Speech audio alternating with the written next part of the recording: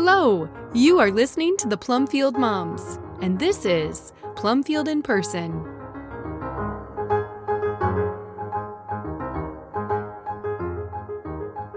Hi, I'm Diane Pendergraft, and I'm here with Sarah Masaryk, and you're not going to believe this, but we are here with Tanya Arnold and Sarah Kim from BiblioGuides.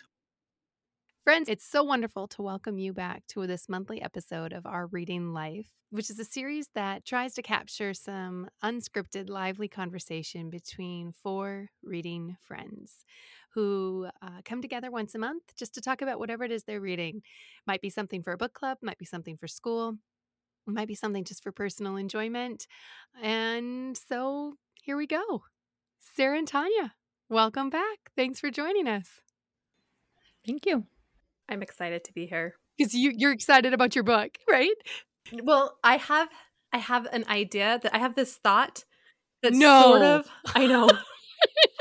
I have an idea, a thought, and a rationalization. So the magnificent idea machine has a thought, got it, and an idea. Is it scathingly brilliant? It is. I should share it, and then you can decide for yourself if it's scathingly brilliant. You're not confident? It's a thought. You're not confident in that? And a rationalization. Yes. All right, lay it on Tanya us. always has rationalization and an argument for why her idea or thought is a good one. This is brilliant. This is like with Tanya. I have an Yes. idea, and I can tell you exactly why you're going to love it. So just prepare yourself. You're going to love it. Yes? Yes, exactly. 1, 2, 3, go. Okay. So I know that this is called Our Reading Life. Mhm. So follow me Are along you this changing train of our thought. name? No, It's okay. just go with me here. Okay. Okay. So I had another really rough month, Mm. and reading was just hard to get to and hard to concentrate on this month. And so I was thinking about story and storytelling, and okay, follow me. This is going to be a really great train. Okay, so I was just thinking about the history of stories and how much stories impact people. And from days of old, there was oral storytelling. Eventually, there was written stories. Then there's Shakespeare. There was acted out stories. You know, as we continue through technology, we started having other ways that we could tell stories. So we would have movies and television and radio theater, Yeah. live theater. We also had opera as a great storytelling, Mhm. and ballet is a great storytelling. And I just needed a really good story this month, but I couldn't read it. So I was considering what I could have, and Sarah Masaryk, I'm going to clarify which Sarah it was because this is important, sent me this text message that said, you must Mhm. watch season 3 of Picard. Mhm. Send the text. Must, period. Must, period. Must, period.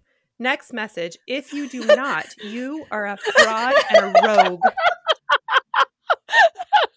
Yes, I did. So I was like, wow. Well, I don't want to be either of those things. And so I will watch season 3 of Picard. Now, I'm a Star Trek lover, Yes. so it's not a hard I mean, sell. I was going to say context here, Tanya. You did say Yeah, on so how many context episodes is- that you would have married Jean-Luc Picard. So Yes. what kind of fraud doesn't watch? I know. So I think that the first season was trash, and I did not watch it. Fair. So I watched season 3, and I loved all of the storytelling. Yeah. And it just made me think how often sometimes we want to put reading on this higher level as if it is a better form of storytelling. I think what's happened with technology is that reading has gone to the bottom of the stack Yeah. for most people, Yeah. and everything else has been elevated in the storytelling. Because even when children or adults like to game, Mhm. a lot of the games are storytelling. There's so Yeah. much that's storytelling, and there's still so much power in that, especially the different types that connect. Yes. Like going to an opera or a ballet, if you go with someone, then you're experiencing that story together in a really visceral way. Anyway, so I just thoroughly enjoyed it and thought, I am going to count that as some really great storytelling that I received this month. And so it led me to the next thing, which was I received in the mail a copy of the 101 Dalmatians this week. And I thought, oh, I loved that show as a kid. And I remember thinking there are a lot of Disney movies that I really enjoyed that I haven't actually read the books for, Right. except for Mary Poppins, which I hated. But I haven't read Agreed. Pinocchio. But I've Disney, you kind of say, like, Right. why? Okay, I'm not even going to read the source material because if I love the movie, I'm going to hate the book. Or if I love the book, I'm going to hate the movie. So I tend not to do that crossover. Like today in one of our conversations with the librarians where Lara Yeverino is saying that she's terrified of reading the Leatherstocking Tales because it might screw up her Daniel Day-Lewis Last of the Mohicans. Like, yeah, guilty as yes. Yes. Yes. And so I started thinking about the Disney cartoons, specifically Pinocchio, Alice in Wonderland, Mary Poppins. There's quite a few, 101 Dalmatians. So, but I read 101 Dalmatians because, again, that's a kid's book. And I was in a space where I thought, oh, I'm just going to sit and read this. And you guys, it is excellent. Why is it not I talked talk about it more? all the time. I think. Well, I've only heard you talk about it once. Well, you weren't in So my apparently class not where I enough. read it. It's so good. It could be one of the best family read alouds because it has, yes, I think my teenagers, I could have read this to my teenagers and a 4-year-old. And even my husband, I read out loud pieces of it, as I always do. The whole thing is fun and funny and witty, and it paces well, and it's not too dark. And I remember being really anxious and depressed during the movie, so I've never reached for the book. You don't feel that way? Are Really? you two? Yeah. well, I like Are you talking about the I love cartoon or dogs. the newer one with people? Oh no, I mean the Oh, cartoon. the cartoon. Yeah, like from being 8 years old and watching it Okay, on the so Disney Channel. Shania, you obviously haven't read my book review, which includes No, but I saw which you had includes one. a scathing review of the cartoon. Yes, exactly. Well, because I remember liking the cartoon, but I can see the changes that they made, and I kind of feel like some of that was necessary for the storytelling. The combination of the characters, I think, would be really complex to keep that clean in Mhm. an animated version. But again, I haven't watched it in years and years and years, so I don't know. And I remember, I don't like Yeah, what were you gonna the say? stupidity of the bumbling idiots who serve Cruella. Like I just, the burglars, they were just dumb, and I hate how. Sarah, that's how they're supposed to be. Well, maybe I just don't like the Disney version of that then, or am I not going to like Maybe the because they're book? kind of In the You're in the gonna book, love they're the really book. hardly characters. They're just there. Oh, see, I think it's the slapstick that I don't like the slapstick style that Disney put into some of their Mm. cartoons. You see a little bit of that in Lady and the Tramp as well, and I was just like, ew. And then I don't know, I was so traumatized by the lightning scene and they're running away as a child, and I just felt like, oh my goodness, there's so many puppies and they're not all going to get rescued, and what am I going to do? So I just watched it once, cried, and never wanted to see it again. Well, and I think that's probably the visualization of it, Right. right? Because that's still happening in the But story. it's different. There's still, but it's just different in the way that the language is used. So that when I first started reading it, I thought it feels, I don't know how else to word it, but it felt just a little bit choppy, Mm, the sentence structure. sure. Like for a minute, and then I got into it, and then it just flowed and it Mm. just paced. And I think one of the difficulties that I think I hear moms have with older books Mhm, is that the pacing is slower mhm. than a modern story. And I think there's modern stories that are really slow too, actually. So I'm not going to only put that on On old ones, older yeah. older ones. Like sometimes like you feel like you're getting lost in descriptions of things that take forever and you're starting to lose your child, or Yeah, you feel like you're not getting on with the point of the story sometimes. sure. And I think it's good for a child to learn to appreciate like a different type of storytelling. But this one, it doesn't pace fast or slow. It just clips along. Nice. It's like dog pace. Yeah. It's like, Yay! it's moving along, and you don't want to put it down. I didn't want to put it down. It was Oh. just I'm so excited it was just for you. so good. And I thought this needs to show up on, All the lists. and I was telling Sarah Kim, yeah, we need to be putting this on like our top 10 family. Like you could read this to the whole family, read aloud, and it's enjoyable as an adult to read. Mhm. It was enjoyable for me. I enjoyed it purely for me and not because it's a kid's story. Yeah. It was just funny, and I laughed out loud multiple times with the humor.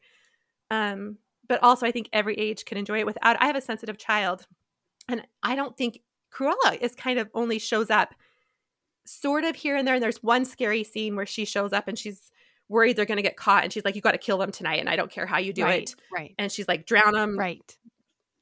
smother them." Right. I don't know. And it's kind of like, oh, that's kind of intense. That's about a page and a half. Ah. And then after that, it is just In the movie, that felt really the drawn dogs out. kind of doing their thing. That just felt really, Yeah. really emotionally I just intense. checked, and Kwanu was very sensitive at that age as well. But I read it to him when he was 5. Oh, wow. And He loved it too. Loved it. Oh, so Mhm. I'm the only one who hasn't read it. Got it. I will read it next month, and I will come back and tell you all how much I like it, how much better I like it than the movie. Yes. Well, I think one thing they did to the movie was they took the book has all these different phases of the journey that Pongo and Mrs. go through, and they meet all these really endearing characters in animals and some people that help them too. Mhm. And in the movie, it's like they tried to squeeze all that down into it's just a chase scene, a really long chase scene with Yes. they even made Yes. Cruella kind of ridiculous. And maybe that was to keep kids from being scared.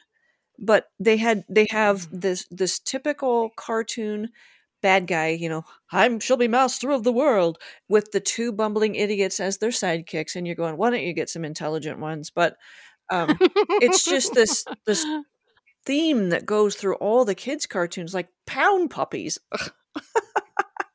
Yes. I remember my kids listening to that one that somebody had recorded for them, and it's the same thing. You got this crazy, evil, the bad guy, the antagonist, with the Right. the idiotic sidekicks, and you're thinking, why don't you find some sidekicks that can do what you ask them to? But Exactly. anyway, so they turned Cruella and the Baden brothers into that same sort of thing, and that in the book they're just barely characters. She's only there to create the necessity to have the story. Anyway, No, see, that would be Yeah. very appealing. Yeah, that would be very different. But the Baden brothers aren't necessarily coming across as particularly evil. They don't want to kill the dogs. Mm. And she tells them to like knock them all over the head, and they're like, knock 97 dogs over the head? right. It's not because they like the dogs; it's because they're And- lazy and they want to watch TV. Yeah. And that's the thing. What comes up is they're like, but our favorite show's coming on. So maybe after that. And that's when the dogs make their escape. So there were a lot of things that tied where I think the show kept some of the continuity of the book Mm. as far as the storyline. But the book in itself, I think, is A gem. it's brilliant and it's a gem. So here's the thing that I felt a little aggravated about. There is an audible of it, and it seems like a very well done narration. Mhm. Martin Jarvis, Yeah. I Mhm. think. Yeah. I listened to the sample and it sounds awesome. Mhm. There's not actually a great, beautiful Mm-mm. reprint of it.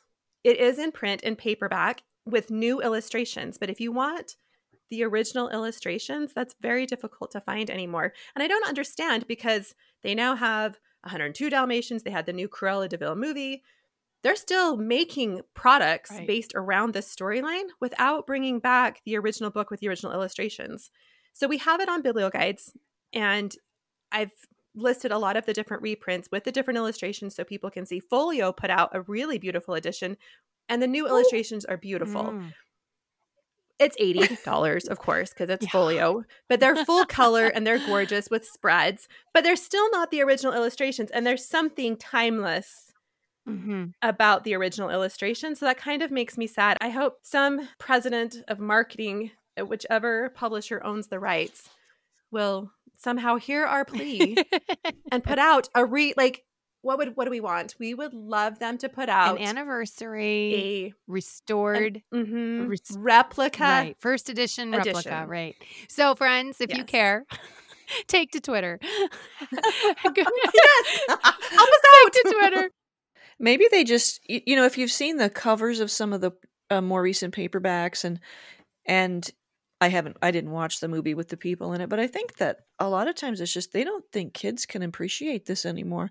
If you have a book that's that long and a little bit more detailed, and it's not just this constant frenetic chase scene, that they'll lose them and nobody will want to read it. What the kids don't have to. I want to. I love that book. That was my comfort book when I was in grade school, and spent a lot of time at home by myself, home from school with a cold. And I just remember sitting on the couch with my Kleenex box and my 101 Dalmatians. And I don't know how many times I read it over and over and over.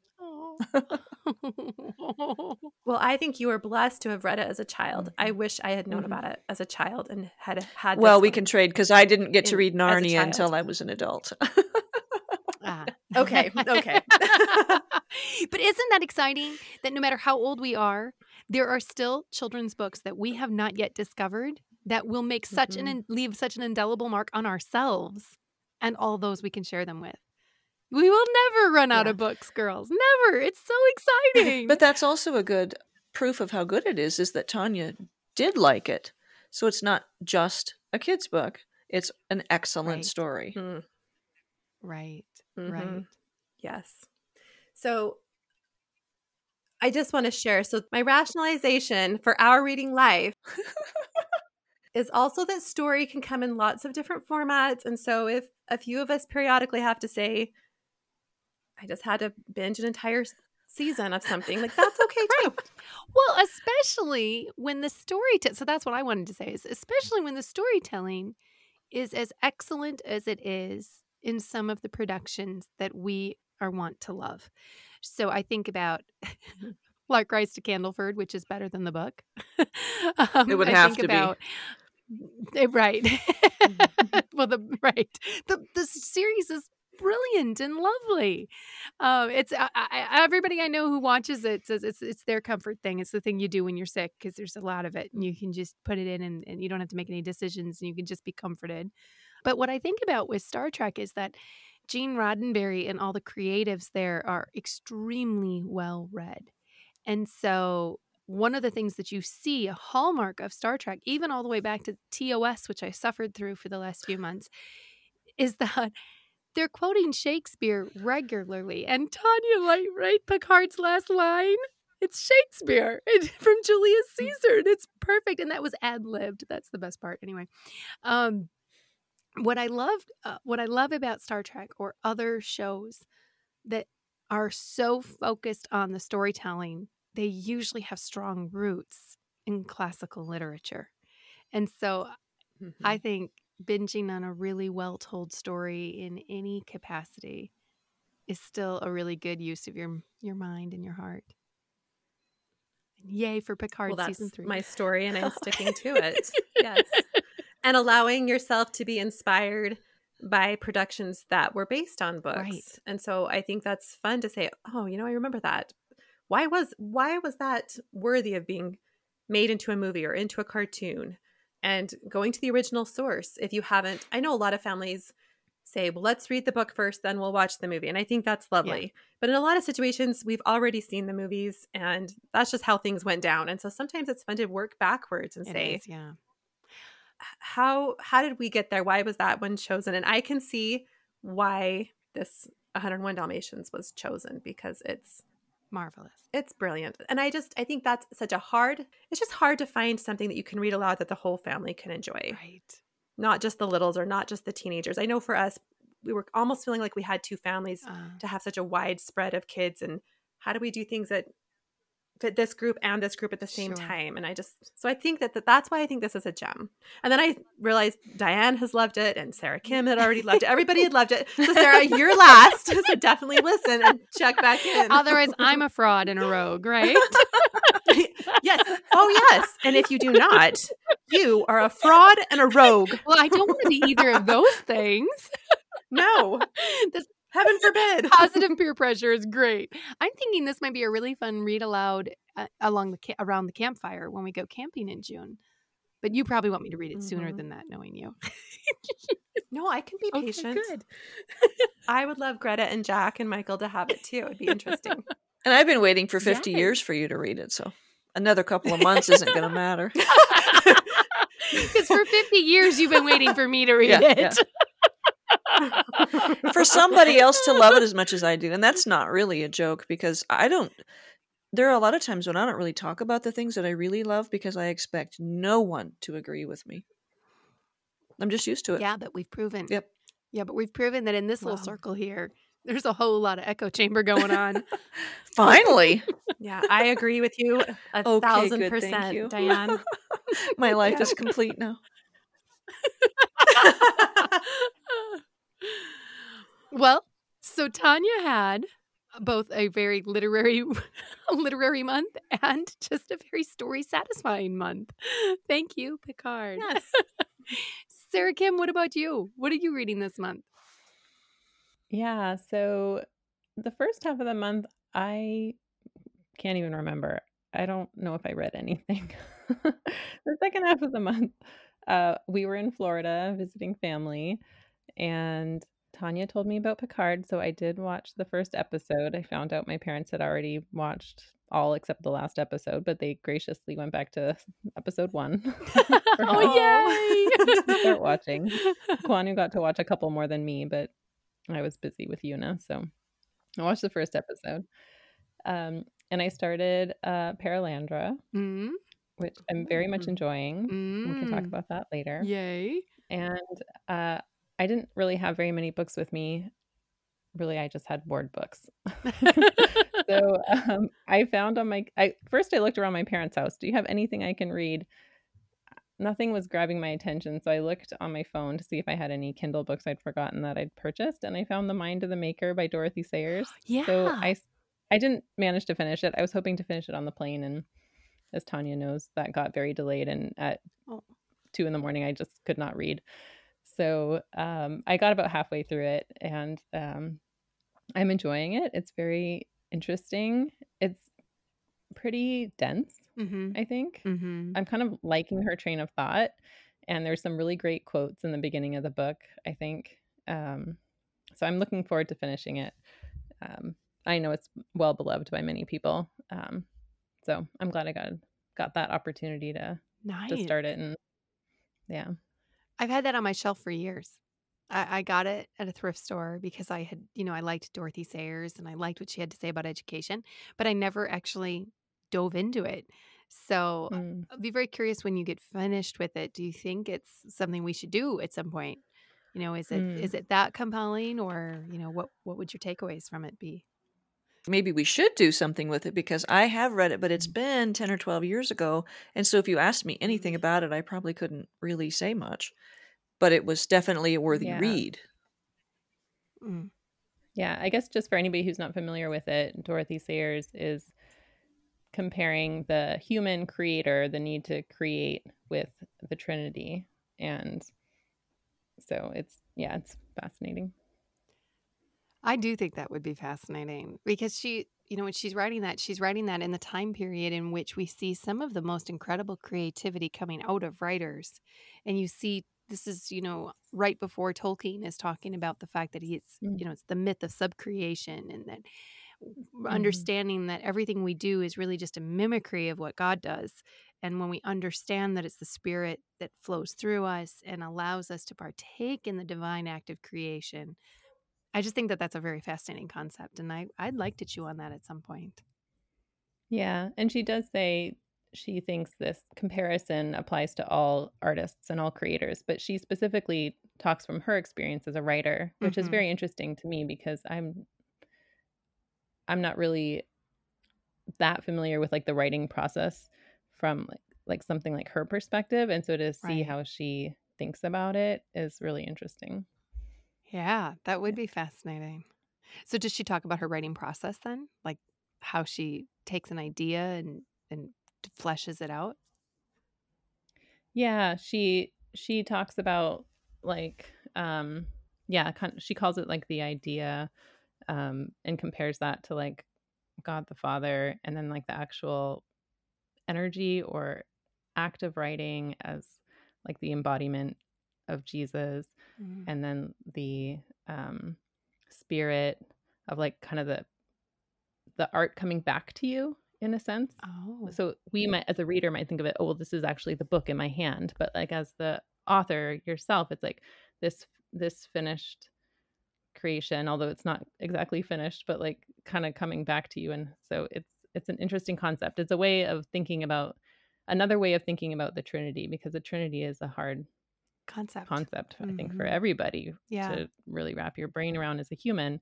And so we don't normally think of the Trinity as, us as creators sort of mimicking it in some ways. So yeah, it's interesting.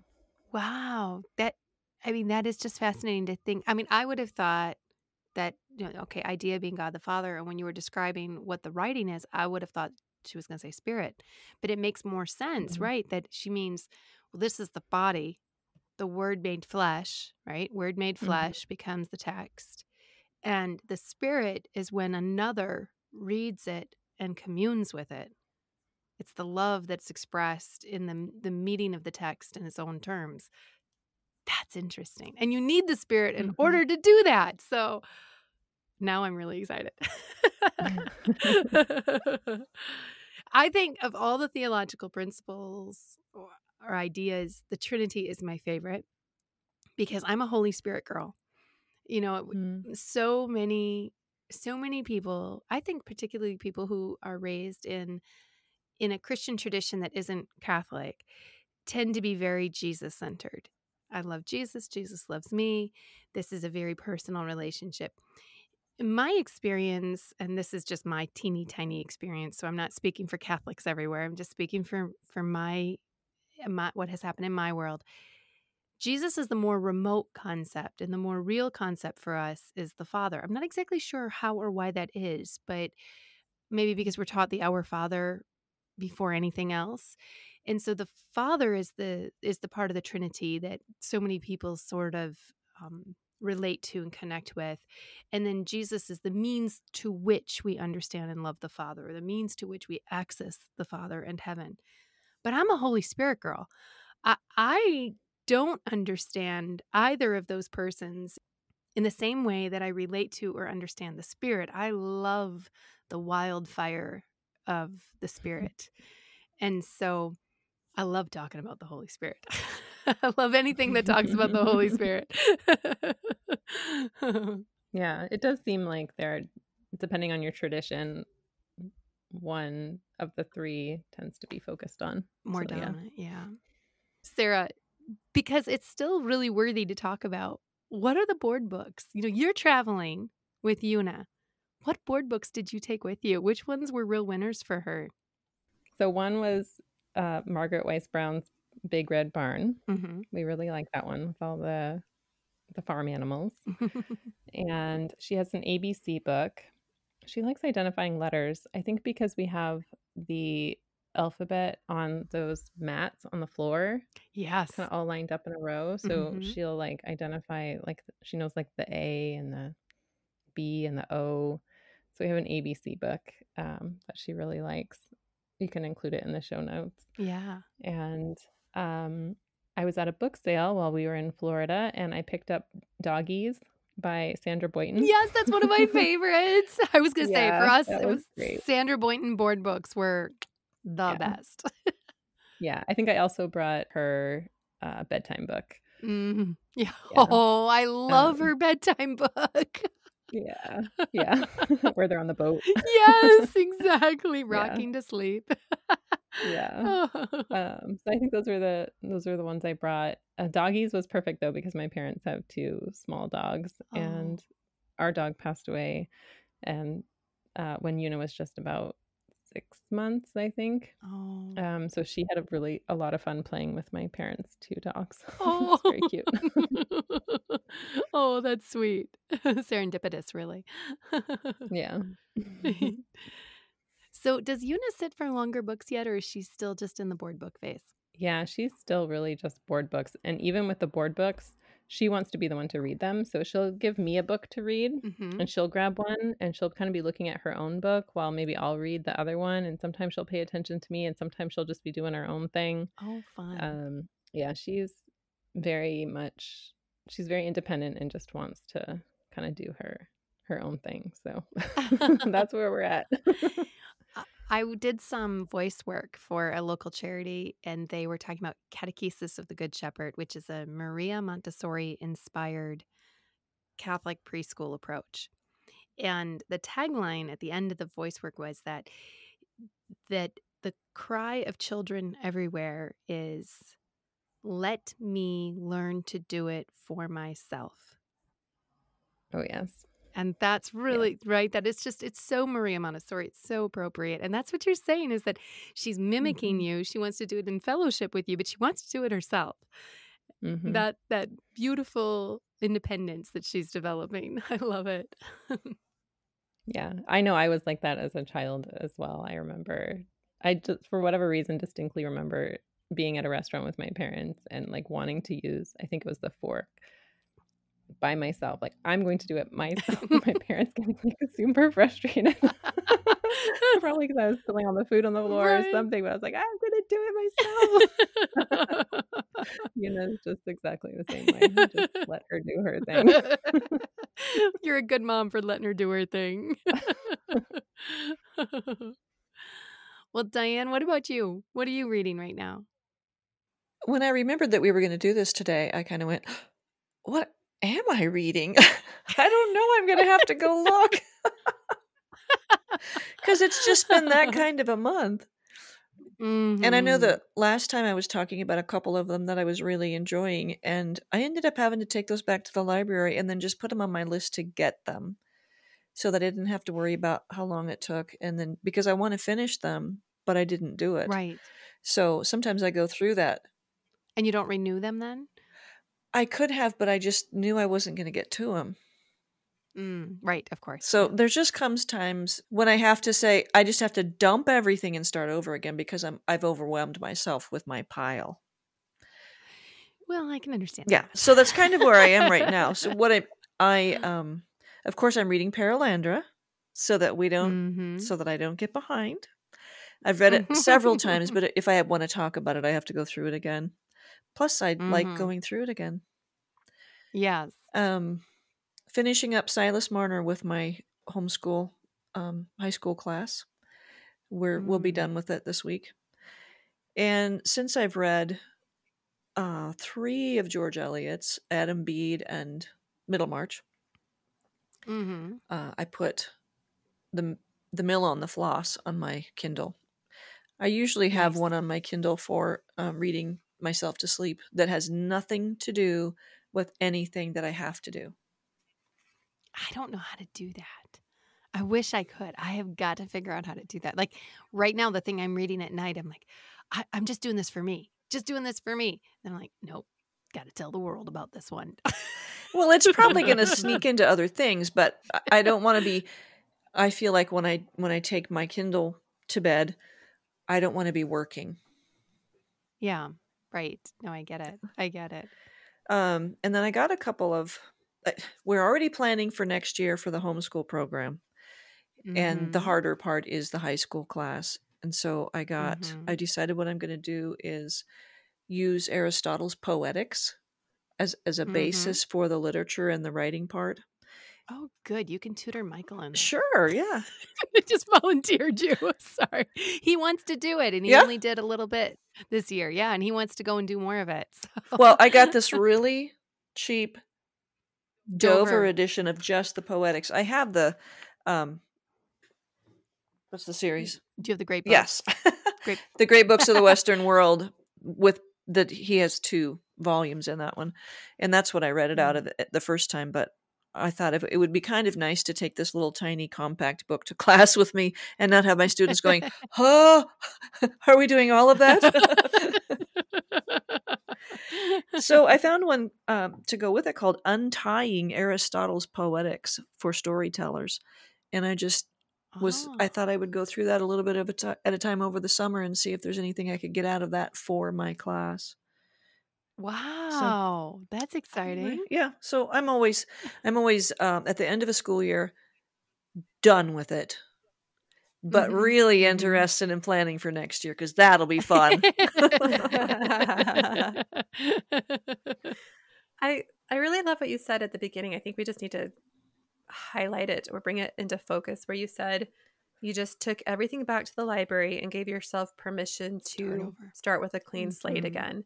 So you had overwhelmed yourself with a lot of ideas, things you wanted to be reading, and just said, oh, I can't manage it. It's elevating my stress and my obligations that I feel. And I think many of us do that. We get really excited. We listen to a lot of different podcasts. We're in a lot of different Facebook groups. There's all these things. And then we want to see and read and do all the things. And then we have these big stacks, and those big stacks become actually unmanageable, or we're not actually getting to them in a way that's meaningful, or we have to keep renewing them. And sometimes just saying, you know what, this book is not now. This book is not now. Just saying that's okay. You can come back to them. Right. You can add them to a list. Really, what is the priority now?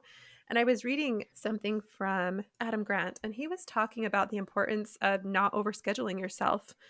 It was a post yesterday or today, and allowing time to just rejuvenate and not always having something that you have to do all the time. And I think having something that you, if those books are weighing on you and they're becoming a burden to you, put them down. That's not, it's not fulfilling you and lifting you up. And so giving yourself permission to do these other things or focus on something that's more important. I've done that too when I just got books from the library for biblio guides that I wanted to review, and just having to say to myself, oh, you overdid it. You can't have 40 books out right now. That's right. That's what I'm allowed, 40. And just saying, those can go back and you can get them back out again, and it's totally fine. You need to have a better pace. So I love you saying that from your experience and your wisdom, because I think many of us women need to hear that. We don't have to be all things to all people every minute of the day, all the time. When I'm afraid to walk past my desk because that stack is looking at me like that, and I just stop and go, I declare my freedom from your tyranny. Because I can go throw you back in the book drop. Overboard. You're making your books walk the plank. Oh, no, because then they would be wet. I can't handle that. Well, I think that we have this sense that to be well read, you have to have read some magical list of the 300 most important classics of all time. Not true. To be well read is to have a classic get through you. One classic get through you. And allow that classic to live in you, and then get maybe another classic or excellent book into you. One at a time, as slow as that takes. If you're reading stacks of books because you're trying to play catch up, or because you feel like you have to, and you're not getting anything out of them, you're not reading them. So this is not calling out anybody, but rather it's okay to enjoy the book, to savor it, to take breaks from it, to read something in between if it gets to a hard part, or you're just not feeling well and you want to change it up. That is okay. Just read the book you need when you need it. Let it do its work and be good with that. This is not a contest. There is no checklist to get into some I'm a reader club. Club is yes, I like to yes, read. There is. Mrs. Marsham-Felder gave me a list when I graduated. And we were talking about her in one of our last discussions, my high school English teacher that really did a lot for me. But one of the things she did that wasn't all that helpful was a list that she gave us probably when I was a senior, but 50 classics for the college-bound student. And I always knew I wasn't the college-bound student. So she was always talking over the top of my head and not actually at me. But I still have that list because I thought someday I'll get to all of them. And I look at it now with what I know about some of the books that are on the list and go, no, I do not need that. And I never did. And so I'm never going to finish that list. No, it's okay. Yeah. And it's okay to be inspired by the things you're seeing around you and think, I would like to have that book be part of my repertoire. But it's also okay. I used to get almost frozen and then not read anything because I couldn't decide what I should spend my time on. And looking back, I recognize, so then you just didn't do anything because you couldn't choose the perfect book in the perfect moment. I did that for in my 30s a little bit, where I just wanted to make sure I was getting the best books and the right books. And I finally realized, just read the books that you feel inspired to read, you grab it off the shelf, and it's okay if it's a children's classic. Amen. Right? So Yeah. it's okay if it's a children's book. It's okay if it's just something that you have heard about. One time, it was 2 years ago, someone, I think I'd asked a question in a Facebook group, and someone, I don't even know the person, I don't even remember who it was, said something about you should really read Dracula. Right. And I don't know what bee I had in my bonnet about it, but I thought I really should. And I thought, but I never wanted to read Dracula or Frankenstein because I don't like macabre what I right. what I perceived they were going to be. And Dracula rocked my world. I loved that was book. Frankenstein so for me. much. I could not believe that it's on my top 10. Yeah, me it's too. essential. With Dracula. So now we have to swap. You have to read Frankenstein. I have to read Dracula. Yes, we should do that. But I love that it didn't have to be because I had it on a list or because when the fancy strikes, you can also, like Sarah, looking on her Kindle and saying, "Oh, I've had this one, and right now, that's what I need. Inspiration's hitting, and that's where I'm going to go." Yeah, I love doing it that way. Well, I have these classics that I bought. Classics, I don't know if they're classics, but I bought these books by Louis Duval, published by Ignatius Press, and they've been on my shelves for years. I painstakingly acquired them because I understood that they were sort of like robust faith classics worth reading. But I just didn't get to them. They're big. They didn't have Audible options, and I'm in a season of life where if you really want me to read something, it's probably got to be on Audible. Otherwise, I'm just not going to be able to get through it. But if it's on Audible, I will. I can get through a lot, and do it pretty well, I think. So I finally said, okay, I'm just curious. Every year I would go and check and see, did these ever get recorded? Because it's Ignatius Press. I figured this was one that might, like this is a big publishing house. Sure enough, The Spear by Louis Duval was available on Audible. So I grabbed it. I thought, well, I'm going to try it. We're going to read Ben-Hur in a few months-ish. We're going to read Ben-Hur, and I love Ben-Hur, and I usually read Ben-Hur every year during Lent or Easter or something like that. And it's Easter season, and I kind of feel like a biblical drama type thing. Oh my goodness, I cannot put this book down. It is, if you're a fan of the television series The Chosen, because can we just talk about other storytelling that's super compelling, right? Okay, The Chosen, amazing. Yes. Season 3, again, season 3. So much. If you're a big fan of The Chosen, and maybe Ben-Hur is just, 580 pages is just a little too intimidating for you, and you just want to try to do 420, because I think Louis Duval is like over 400. The Spear is amazing. It is about Cassius Longinus, the centurion who pierced the side of Christ.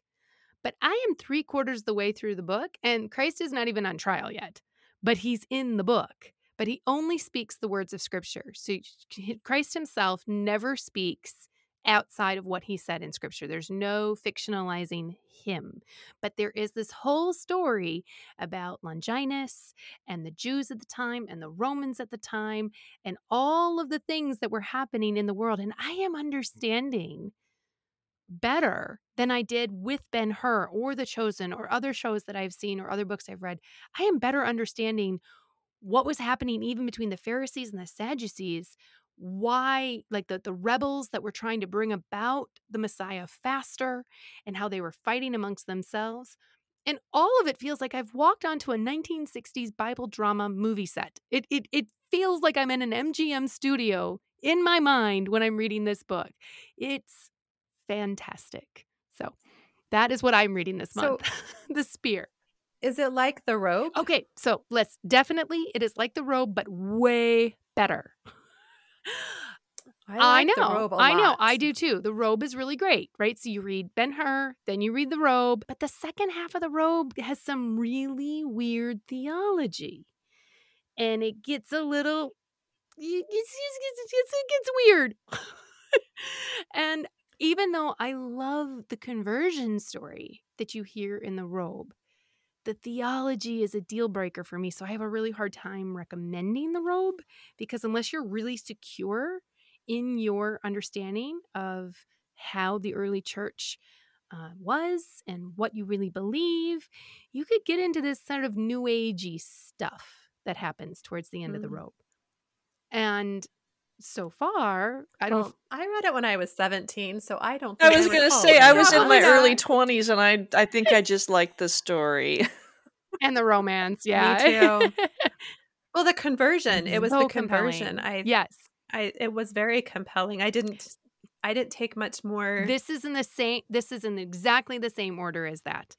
So this one, I almost wonder if the writers of The Chosen have consulted this text as one of the creative sources.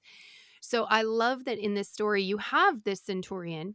He begins as a high-ranking member in the Roman elite. His father has gambling debts and other things, and so he trades his life and makes himself a slave in order to pay his father's debts. And he is an excellent spear thrower, and he's in the circus, and he wins the favor of the people in the circus, which is incredibly difficult to do. And I won't spoil beyond that, but it starts with his very, very interesting journey from high status to slave status to centurion status. And now as a centurion, he's just on duty doing his thing. And he is in love with a woman who turns out to be Pontius Pilate's wife. Now, when he's in love with her, she's not married to Pontius Pilate. But we always hear about Pontius Pilate's wife in Scripture, right? She begs him not to do what he's about to do. What's her backstory? Well, there's a lot of fascinating backstory for her. And then there's this Jew, this fat old Jew, and all of his entourage in a caravan traveling through bandit-infested territory, and they come into trouble and they're rescued by a centurion, and his life begins to intersect with theirs. And there's just all these layers of these characters. And then you're listening to it and you think, oh, that's going to be that parable. That's going to be that story. And so in that way, it feels like The Chosen, where you've taken these characters that you've just been following along, da-da-da-da-da, and she just married Pontius Pilates. Who's Pilates? Is that Pontius Pilate? Oh my goodness, it's Pontius Pilate. So it's just, I don't know, I'm going to keep saying the word fascinating, but it's gripping, it's exciting, and it's brilliant storytelling. And I thought, it's a huge book. This is going to be a hard tome to get into. Nope. I was gripped from the first chapter. So every night I'm staying up too late reading this book, and then in the morning I'm supposed to get up and pray, and I'm like, I'll just read a little bit more. Then I'll go pray. So I'm not being very productive right now, but I'm getting some really good biblical storytelling into me. Can you say the title again, Sarah? The Spear. So the spear that he will ultimately use to pierce the side of Christ. Which in Catholic tradition, Longinus is a saint because his conversion occurs as well. And it occurs in a major way. And so this is just an interesting story about this scoundrel who, this spoiled rich boy who becomes a real person of character and conversion. Do you generally like biblical fiction? Yes. Me too. And I know a lot of people don't, reminding me of... I really do. So I would say this is a great book. If you like The Chosen, if you like Ben-Hur, this is in that category. If you don't like those things, you're not going to like this book. It sounds similar to the children's books, like Jotham's Journey and Tabitha's Travels. Yes. Those ones that you typically read like for Advent or Lent. Yes. Because all those books, all their stories intersect with each other, and of course with Christ's story. So yeah, those are really fun too, if you're looking for something similar for children. I love that. And anybody who reads stories of the saints, Louis Duval did write for the Vision book series. I think he wrote Helen and the True Cross. Well, Sarah, I read a children's book that was a conversion story too. I had read about a year ago, The Good and the Beautiful has a reprint of a story that's also biblical fiction that is really great for elementary age and middle school age. about a boy who, I think he gets captured or he gets sold as a slave and ends up coming from Rome. So he's Roman and he ends up coming to Israel during either right during Christ's life or after he's crucified. And it's a conversion story. Oh. It's called Slave Boy in Judea. So you learn a lot about the time period, but also about the early Christian faith and his conversion story. And it was really powerful. So another good one for kids for an older, we need to maybe an older reader. We need to mid do upper this. grade. We need to make a list of really beautiful books that could be read during Advent, Lent, or like these high liturgical seasons that are just would help draw you into kind of the spirit of the gospel. Now, I do have to put in one caveat in my recommendation. The Jewish girl who is married to the old Jewish man, she's 15, and he's definitely an old man. And there is a lot of conversation. It's very delicately handled, but there's a lot of conversation about the fact that that's not right. And then there is an actual scene in which there is a scene of adultery that happens. It happens so gracefully. You're not exactly sure that it happened until later it's confessed that it happened. But there are some things like that. And so my caveat is this is not one that you would read or that you would just hand to a teenager. You would want to preview and then make the best judgment for your teenager. There's nothing tawdry here. There's nothing graphic. There's nothing that happens, quote unquote, unseen. But there are, in the same way that Diane and I have said, with Ben-Hur, you have to be a little careful because there's just a little bit of sexuality in that one. This is the same way. There's just this essence of sexuality that comes through in some of the things. And in one of them, the scene with adultery, when her husband brings her into the synagogue to divorce her, it is the woman who's supposed to be stoned. And Jesus, the judge, is there. And then she goes and... Ooh, yeah, interesting. Right. And this is a character we've known now for chapters. So it's that kind of stuff. So anyway, this is one that you would need to use some discretion with. But it's not racy or anything like that. Which would also be true of The Chosen. Yes, for sure. Right. For sure. Because it's not. No, yeah. There's just that line where there are complex issues. And I love the same in The Chosen where they build you up getting to know a character and then they reveal more about the character after you've fallen in love with the character. Yes. Right. Like I just find myself like Gaius. So mad. Right. So mad about Judas. You're like, I'm really starting to like you and I can't like you. But Jesus likes you. Well, I love that they're doing that, actually. I love that he was a disciple for a reason. Correct. And Jesus did love him. Correct. And so I think to bring in that complexity is fascinating. So it's fascinating when you see that happen in stories, other stories too. It helps build empathy and compassion, and it helps you to hold back judgment for a second because it's way more complex than it's just the power of good storytelling. Exactly. There are several of Taylor Caldwell's that I have liked. Have you read any of those? Like Dear and Glorious Physician, which is about Luke. I can't remember now which other ones she has, but I really liked those a long, long time ago. I might not like them now, but she has one called I, Judas. And it starts out I've heard of that one. From his point of view. And I've never gotten past the first chapter because I'm going, I am not going to sit here and read this story about why I should feel sorry for him because he was totally misunderstood. No. The Psalms say you're a bad guy. The Chosen is really clear about the fact that we're not supposed to feel sorry for Judas. Judas' avarice is what has corrupted Judas, and he just doesn't get it. Like, he does not get it. It's offered to him. He sits with Christ, and he does not get it. And he doesn't even know that he's not getting it until it all goes down, which, of course, we haven't seen that season yet, so we don't know how they're going to represent that. But I'm not going to read a big, long book about him whining about how it didn't quite come off the way he meant. I don't know. Well, in the spear, Judas is not a sympathetic character. So He is in there, but he's not sympathetic. I definitely think that we will follow up. We will do something kind of special with these recommendations of biblical fiction or biblical stories around the Bible. And stay tuned for that, because I don't know when we'll do that, but we'll all recommend something that we know and love and maybe build on that as time goes on. As always, this is one of my most favorite hours of the whole month. So thank you for being here.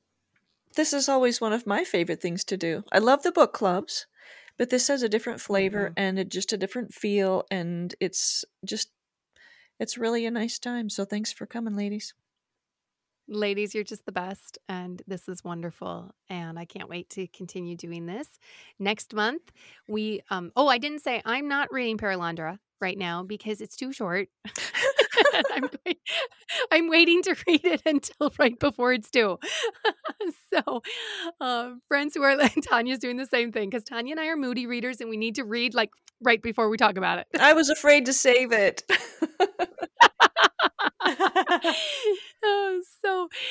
So friends, we thank you so much for tuning in and listening to this episode. Please do tell us what you're reading this month and how we can encourage you. And let us also encourage you to find a reading friend, a reading buddy, somebody you can read with.